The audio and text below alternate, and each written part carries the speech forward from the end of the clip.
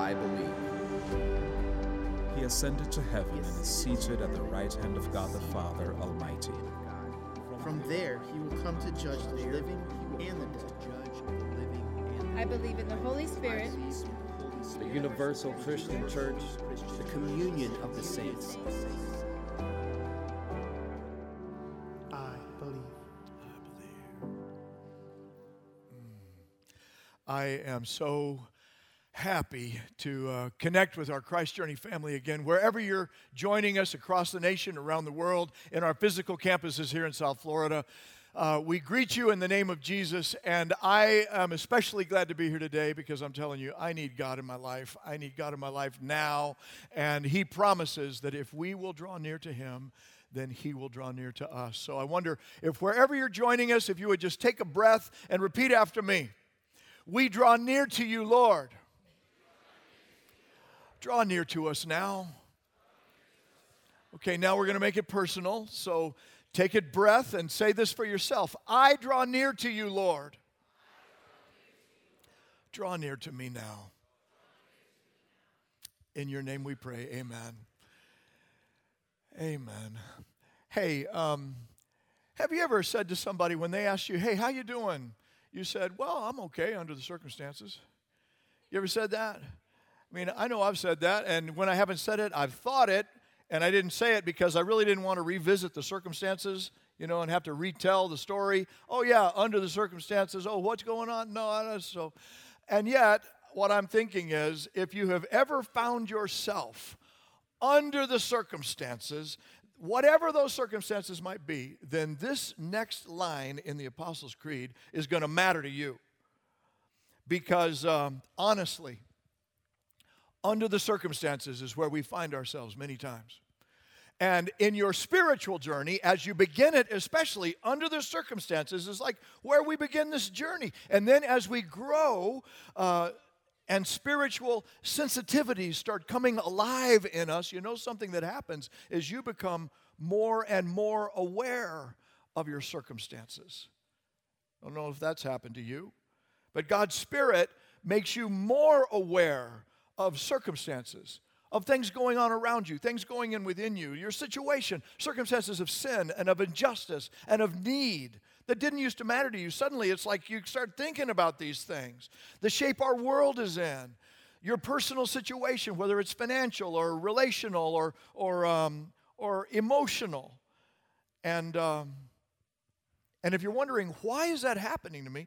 I think it's because God's desire is to restore and redeem you in the midst of your circumstances. And that means whatever you're facing when it comes to, and so to be able to restore you to your full emotional, spiritual, relational health. That's part of what the word means, salvation. It means health, wholeness. W-H-O-L-E, your whole self redeemed and restored as a Christ follower. And my experience and my understanding of Scripture is, if you're a Christ follower, it's not a bit unusual for you to find yourself under the circumstances at times, and then to tell the truth about it. But here's the deal. Just because you may start there doesn't mean you're supposed to stay there under the circumstances. And what we've been learning in the Apostles' Creed from the earliest apostles' teaching is that God in Jesus Christ meets us in the mess of our circumstances and then brings us His victory in spite of that mess to lift us above and teach us how to be overcomers. That's one of the words Jesus used, overcomers. That's what He wants to lead us in. And now I'm thinking that's sounding a little bit better, doesn't it? And yes, it does, than being under. Yeah, let's get on top of those things. But how does it happen? Where do we find hope and help? That's where the next line in the creed takes us. Jesus Christ ascended into heaven and is seated at the right hand of the Father Almighty. Christ, here's what we've learned so far. The incarnate God in Christ crushed under the weight of world circumstance and bearing the full consequence of the world's sin, yours, mine, all of time, and then triumphs over it in life and love and power, rises above it. Here's what the gospel says. And then, after he rises from the dead, he appears to his followers over a period of like a month and a half, 6 weeks' time, where he's appearing to them. They're eating together, they're talking together, they're doing some life together. He's giving them eyewitness personal evidence that he has triumphed over death. And then the story says that he ascended into heaven and is seated at the right hand of the Father. Now, the New Testament documents, they say that this was witnessed as historical event. This was not the creation of religious mythology. There were many witnesses who saw this thing happening, and they know exactly what Mount of Olives is where they say it took place in Jerusalem. And it's recorded in Mark 16, Luke 24, Acts chapter 1. And Luke thought it was so significant that he made it the hinge between Luke and Acts. You know, he wrote both of those. And he ends the gospel with the ascension, and he begins the book of Acts with the ascension as one of many proofs, he says, one of the many convincing proofs that Jesus gave that he was alive after his suffering. Now, here's a heads up for today's talk. I'm going to be sharing some thoughts today that are lofty ones. Like God says in Isaiah, as the heavens are higher than the earth, so are my thoughts higher than your thoughts. So I want to give you a heads up today that we're going to be thinking some God-sized thoughts together. They may take you out of your box. Maybe things that you haven't thought of before. Maybe things that you feel are kind of, what? But the apostles, see, what we're trying to do in understanding the Apostles' Creed is to understand what did the earliest followers of Jesus teach, believe. The apostles thought that these were so significant that they didn't want us to miss them. So maybe for somebody, maybe you, the reason that this talk is for you is because it's time for you to get out of yourself. It's time for you to push out of the box a little bit. Time for you to get beyond what you're calling, quote, reality, into your truest humanity. That's what the ascension is about theologically. Your truest humanity. So what is the ascension of Jesus? Well, it's part of the exaltation of Jesus Christ. What Jesus called, as he said, the Son of Man will be glorified. That's how he referred to it. What does glorified mean? Well, it's Jesus' shorthand for the three-part experience of his death, his resurrection, and his ascension. If this understanding were a film trilogy, it would have the Passion would be the first movie, the Resurrection would be the sequel, and the Ascension would be the third one of his being glorified, his being exalted. Jesus spoke many times saying that I'm going to my Father. Especially in the Gospel of John, it's recorded like 8 different times. Jesus said, you know, I'm going to my Father. I'm going to my Father. I'm going to my Father. That was fulfilled in the ascension and the exaltation of Jesus Christ. And the way that it was described in Acts chapter 1 by the ones seeing it happen, said he was taken up before their very eyes, and a cloud hid him from their sight. So they like saw him lift off and then disappear in a cloud. You know, the clouds seemed pretty close to the ground this morning when I was coming in and praying out on the property. I love it when the clouds hover close. I'm wondering if that isn't what Jesus is, what it's trying to say to us, that he's as close as the clouds. Though he may be out of your sight, he's not that far away, and we'll unpack that a little bit more. But I'm thinking about that. For those, does that sound crazy to you? I mean, imagine if you were one of the ones who saw it happening. Would you like, what's going on? I hadn't witnessed anything like this before. This is way before special effects or CGI. And it's not like he's got like rocket boots, you know, or he's like a human drone that they're used to seeing things fly around that are human. And no. This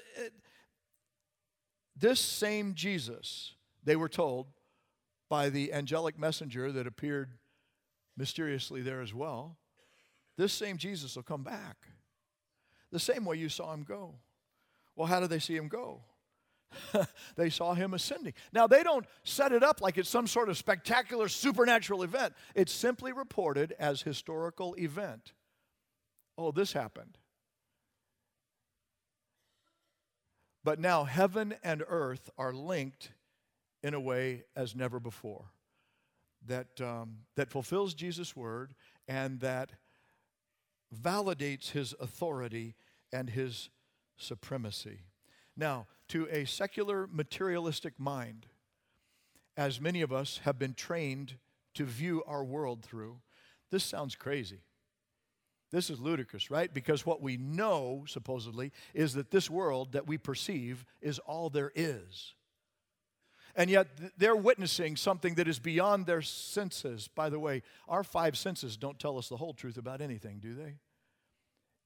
We're always looking for confirmation of truth. Our five senses don't tell us the whole truth. But they're using their five senses, and they see Jesus lifting off into a more experience of some kind, and they're not given to crazy religious experience. If you read the Gospels, you'll see they're not easy to convince. But this was fresh, this was different, and suddenly heaven is a lot closer than they ever thought before. So what is the ascension? It's that lifting off of Jesus and then being seated in the heavenlies. Why do we believe it happened? I mean, they believe it happened because they saw it, but why do we believe it happened? Well, the same reason that we believe the other miracle incarnation events happened, through the eyewitness testimony of those that were researched at the time, and then the textual evidence, the credibility of the validated source documents that have captured the stories for us and told it down through time. I have other messages about that if you want to understand is the Bible trustworthy, especially in these parts of the New Testament. That's not for today. But I'm just answering, why do we believe it? Because we're trusting their testimony, and we have tested the Scripture to understand its historical accuracy. But what we're saying is the apostles what did they first teach, and why did they teach it? Because they experienced it. They saw it, and then they communicated what they saw.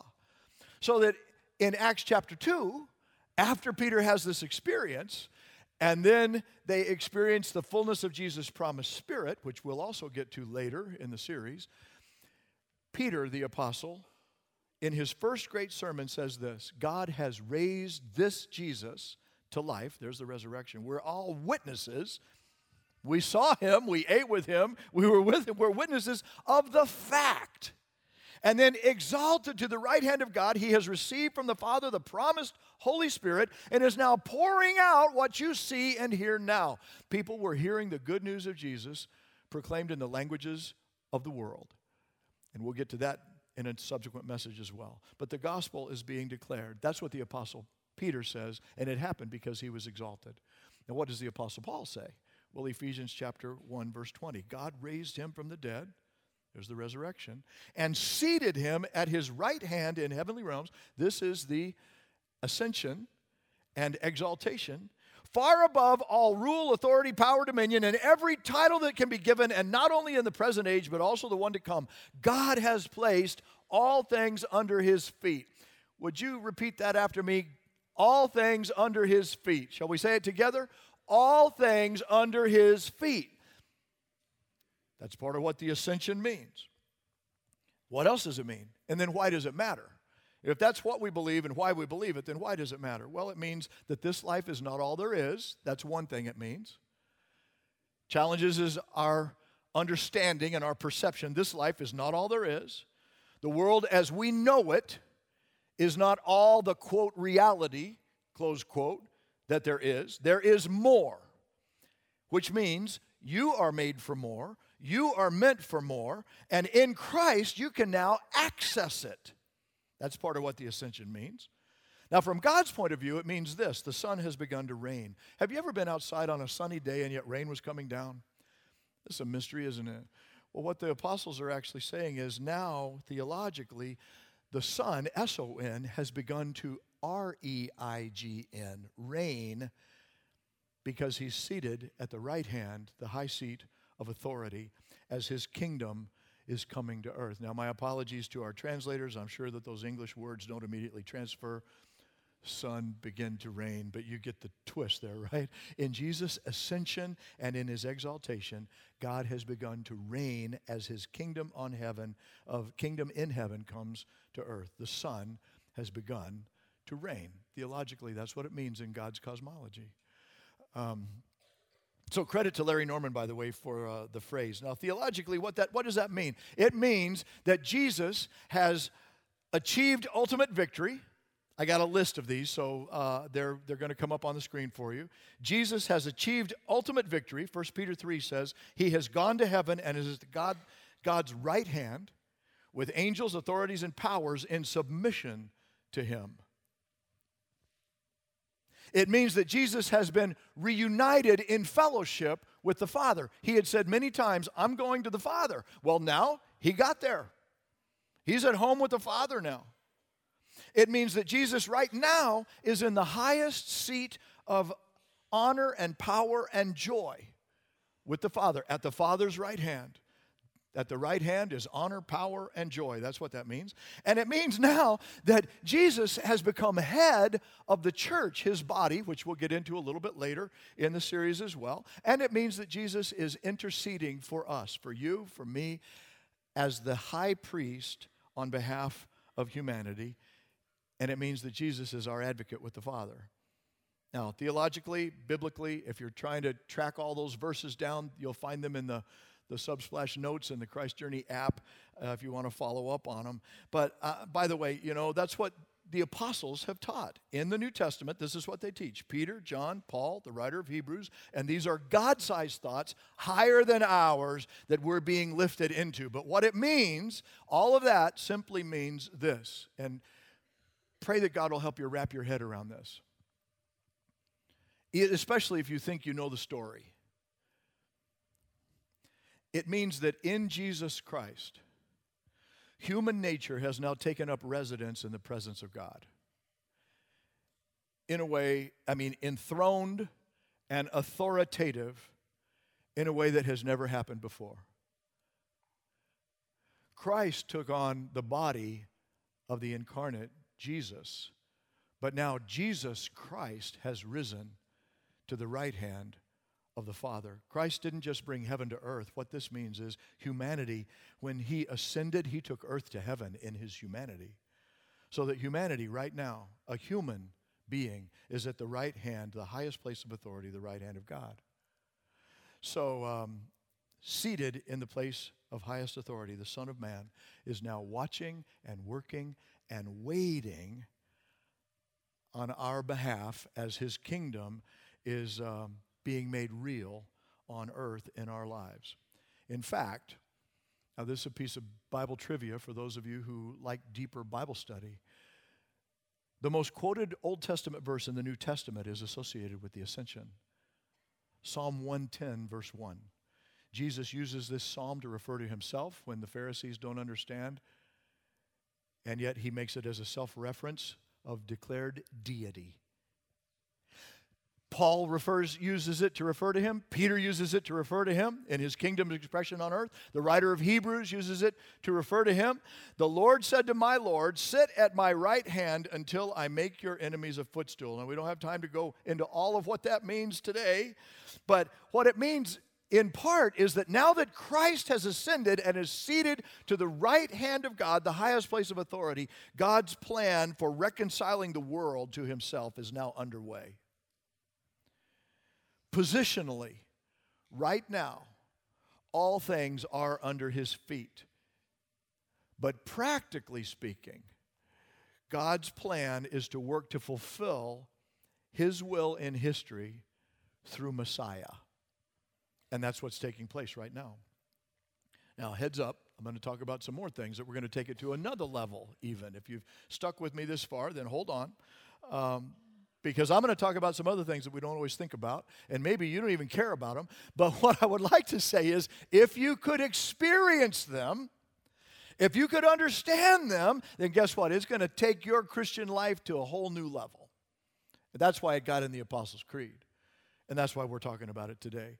Psalm 110 is a prophecy of Messiah that the apostles are saying has been fulfilled in Jesus.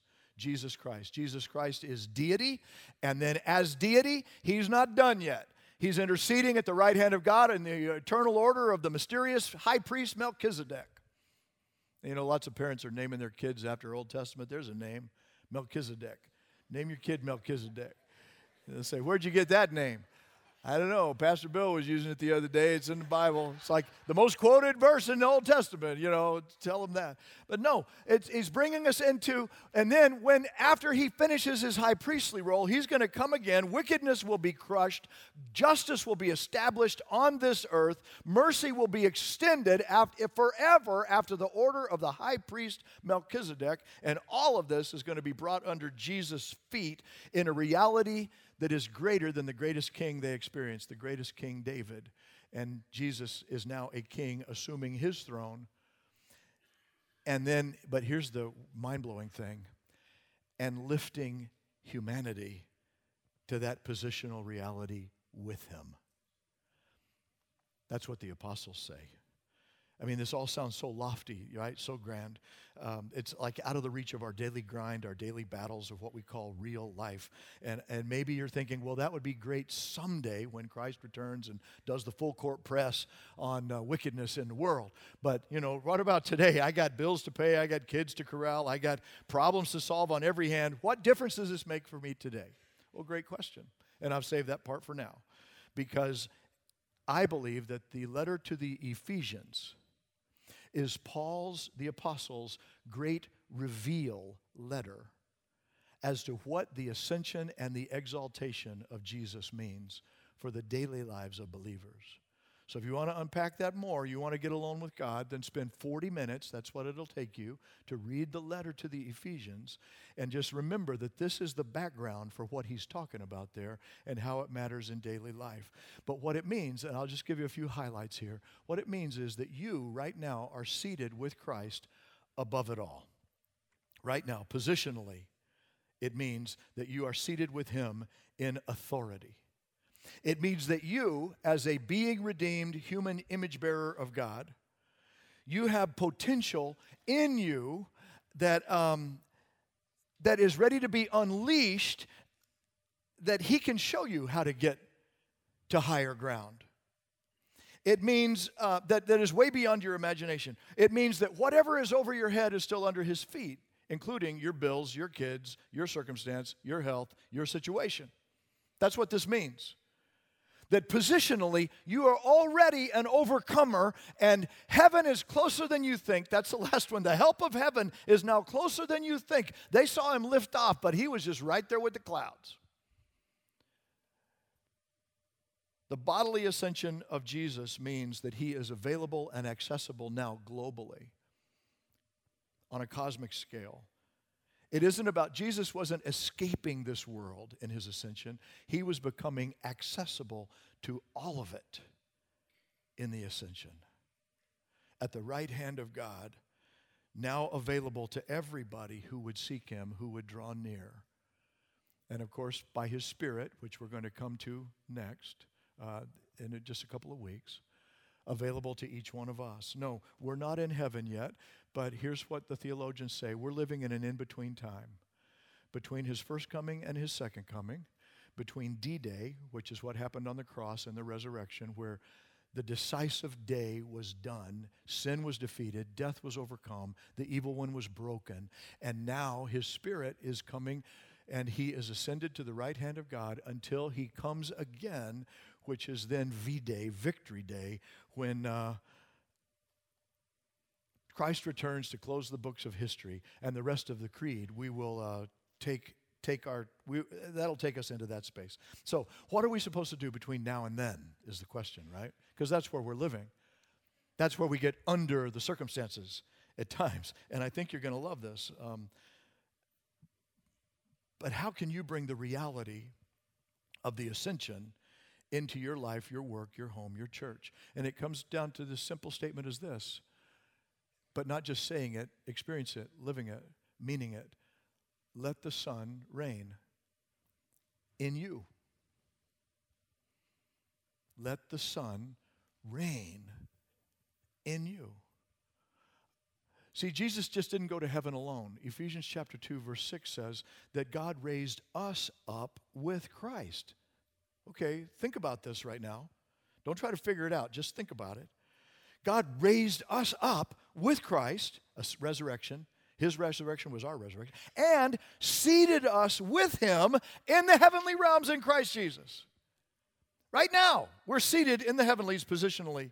And so that in order in the coming ages, he might show the incomparable riches of his grace. So positionally, in Christ, we are seated in the highest place of authority right now. Ephesians chapter 1, verse 3. Praise be to God and Father of our Lord Jesus Christ, who has blessed us in the heavenly realms with every spiritual blessing in Christ. Has blessed us means it's past tense. You don't have to ask God to whip up a fresh batch of blessings for you. He's already got everything that you're going to need, and you already have it in Christ, in the ascension, that now you're just living out of what he's already given. It's like your inheritance is so huge in Christ, and your position is there. You just need to learn how to access what you already have. And so Jesus says, it gives your Father great pleasure to give you the kingdom.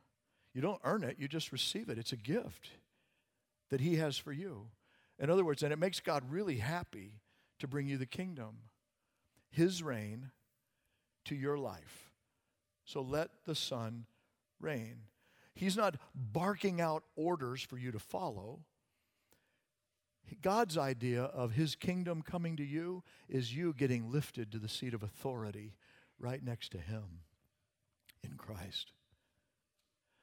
Now, I know this is kind of out there, so I wanted to bring it a little closer to home, so I wrote a song about it. Can I do it for you? Can I share a song? Okay.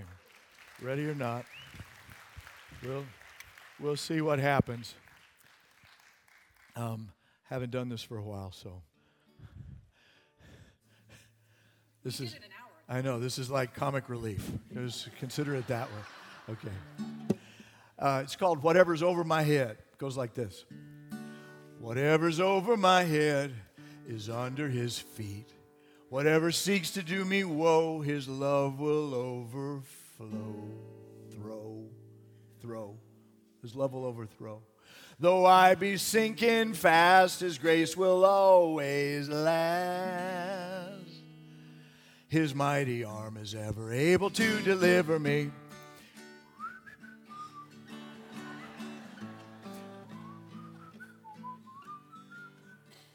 My whistle needs a little wet. You want to help me? Thank you very much. I feel it up here. Okay, now we're all going to do it together, okay? You ready for this? Okay. Kendall, you with us? Okay, here we go. Whatever's over my head is under his feet. Whatever seeks to do me woe, his love will overflow. Though I be sinking fast, his grace will always last. His mighty arm is ever able to deliver me. Hey, okay. Jimmy. Yeah. Didn't see that coming, did you? Okay, so how you doing, Bill? Well, under the circumstances, here's how I'm doing. Here's my list right here. This is what I just took from the Ascension. Here's my list. How am I doing? Well, I am growing to rise above. I'm under, but I'm growing to rise above. Okay, I'm under, but I'm tapping new potential in Christ that is beyond my understanding and my imagining, but I'm growing into that. You know what? And I am following my Savior who is pushing through the suffering. I'm pushing through just like he did. Yeah, I'm under the circumstance. Yeah, I'm carrying a cross. Yeah, I got scars from where I've been bleeding. But we're pushing through the suffering, he says. And then I am receiving the help of heaven because heaven is closer than you think. He's interceding on my behalf and praying for you. And I'm making Jesus my king. I'm letting the Son reign on me. Reign in me. I'm seeking his will to do his will, not mine. Now, if you're thinking, oh, I get it, this is sort of the Christian version of the self-help movement. You know, rah, rah, rise to your full potential. Well, sort of, but not quite. Okay? Because this is way beyond self-help. This is like your help in Christ is so, your potential in Christ is so beyond your understanding, so great that you could never fulfill it in the span of a mortal life. That's what Christians believe. That's what the apostles believe. Your potential as an image bearer of God is God-sized, and it takes eternity as its field of play. So what differentiates you as a human being from the rest of the animal kingdom is something called imago Dei, the image of God, being made in the likeness of God. Now listen to me. God, human beings, have a wiring potential that has yet to be fulfilled, but we see it in Christ. Actually, God became one. God became a human being. How did he do that? Well, he made humans as his image. They were wired to know him, to reflect him, to be like him, right? He became one. And then he lived among us as one. And then he conquered death and sin by dying as one. And then he rose to life triumphant as one. And then he ascended to the point of a transformed human being to be exalted in his fully transformed state. The fullness of human potential as a human being. What that means is that right now, at the right hand of God, is a fully human being with nail scars in his hands. At the helm of history is a human. Biblically speaking, we're told that he's the prototype, the first one of his kind from the human race.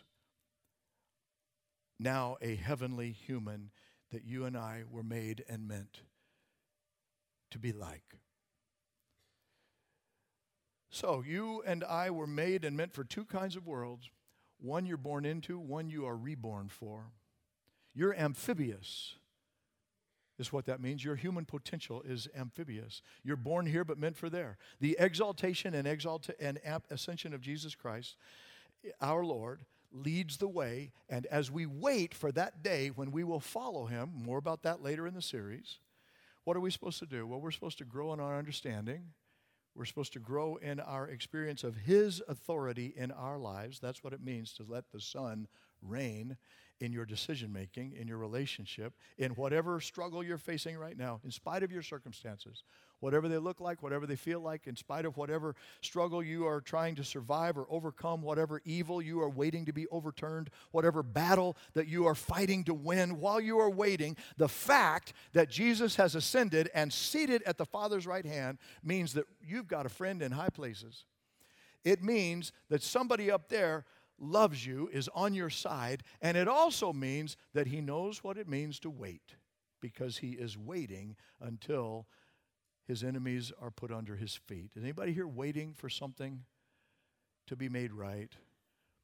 Jesus in his humanity is still waiting for the Father to say, it's time, son. Go bring him home. And the sooner you let the Son reign, the sooner you will experience the kingdom of heaven in your heart, in your home, in your problems, in your world. So how is that supposed to happen? Well, I got 3 words. First is view.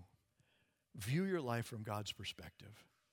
See yourself right now as seated in the positional authority that Christ has already received. Because he lifted you up with him in the heavenlies. Ask him to open your understanding. The second word is do. Do life with Christ as Lord. Make him your king. Obey him as your leader. Follow him as your Lord. That's what that means. And then third, imbue. Imbue. Allow your life to be filled and flooded with his presence through prayer. Keep the conversation open so that you pray without ceasing. And your high priest, who's always interceding for you, will be meeting you at the right hand of God and interceding with blessing for you in spite of whatever circumstance you're under right now. Now, I want to offer a few prayers. Maybe some of them you could take into your week. Maybe one of them would make most sense right now. So as I bring our thoughts to a prayer, I want to first invite you to bow. You don't have to close your eyes, but if one of these reflects what's going on in your soul, then I want to offer it for you. Maybe today you're thinking, well, I'm hungry for more. I'm so glad you said there's got to be more than this, because I got to have more than where I am. Well, then maybe this is a prayer you could pray. Lord, grow your kingdom in me. Help me see it. Help me nurture it. Help me cultivate it. Thank you that I'm meant for more than only this life. I'm hungry for more. So thank you that you've lifted me and seated me with you on high. Open my eyes to see it like you do. Or maybe you feel like you're stuck, like really nothing is changing. You're in a dry place, and you got this voice whispering in your head, you're only human. What'd you expect? There's nothing you can do. Well, then maybe this is the prayer you could pray. Lord, show me what it means to be human like you. That the potential you have placed in me could come to fruition through me. Open my eyes to understand that overcoming is my destiny in you and not staying under my circumstance. Maybe today you feel like this is time to take your seat beside Jesus over your situation, some situation you're in. Financial, emotional, relational, whatever. But then maybe you could just pray this one. Lord, thank you that whatever's over my head is under your feet and under my feet in you. Lead me, bless me, change my situation. But help me find your blessing and then be a channel of your will into my world so that your kingdom can come. Maybe for you it's time to rediscover your authority in Christ. You got distracted. You made some decisions that have taken you off point. They got you off track. Today's your day to come home. Then why not this prayer? Father, create in me a clean heart. Jesus, wash away my transgressions. Forgive me. Renew a right spirit in me. Restore the joy of my salvation as I come home to you right now. Maybe today is your day of salvation. Then this is the prayer to pray. Lord Jesus, forgive my sins. Come into my life. Make me the person you would have me be. I turn from my way to learn to go your way and invite you, Son, to reign in me. Now, if you prayed that last prayer with me and would let me ask God's blessing upon your next steps of faith, I'm going to invite you simply to raise your hand, hold it up for a moment. If you're joining us online, then you can click there, and we're going to be joining you in prayer. Kendall Campus, you know our pastor loves you and watching for prayer right now. And then right here, under the sound of my voice, God bless you in the back. To my right in the back as well. Amen. Here in the middle to my right. Can't see everybody. God bless you. Here in the front to my left. Lord, for every person who by uplifted hand, by open heart is saying, I'm receiving you, I'm trusting you, taking the next step. I thank you, Lord, that today they can come home to you, and I pray that they will sense your Spirit tapping that potential that you have placed in them by your image, by your salvation, by your redemption, as we make our prayer in your name. Amen.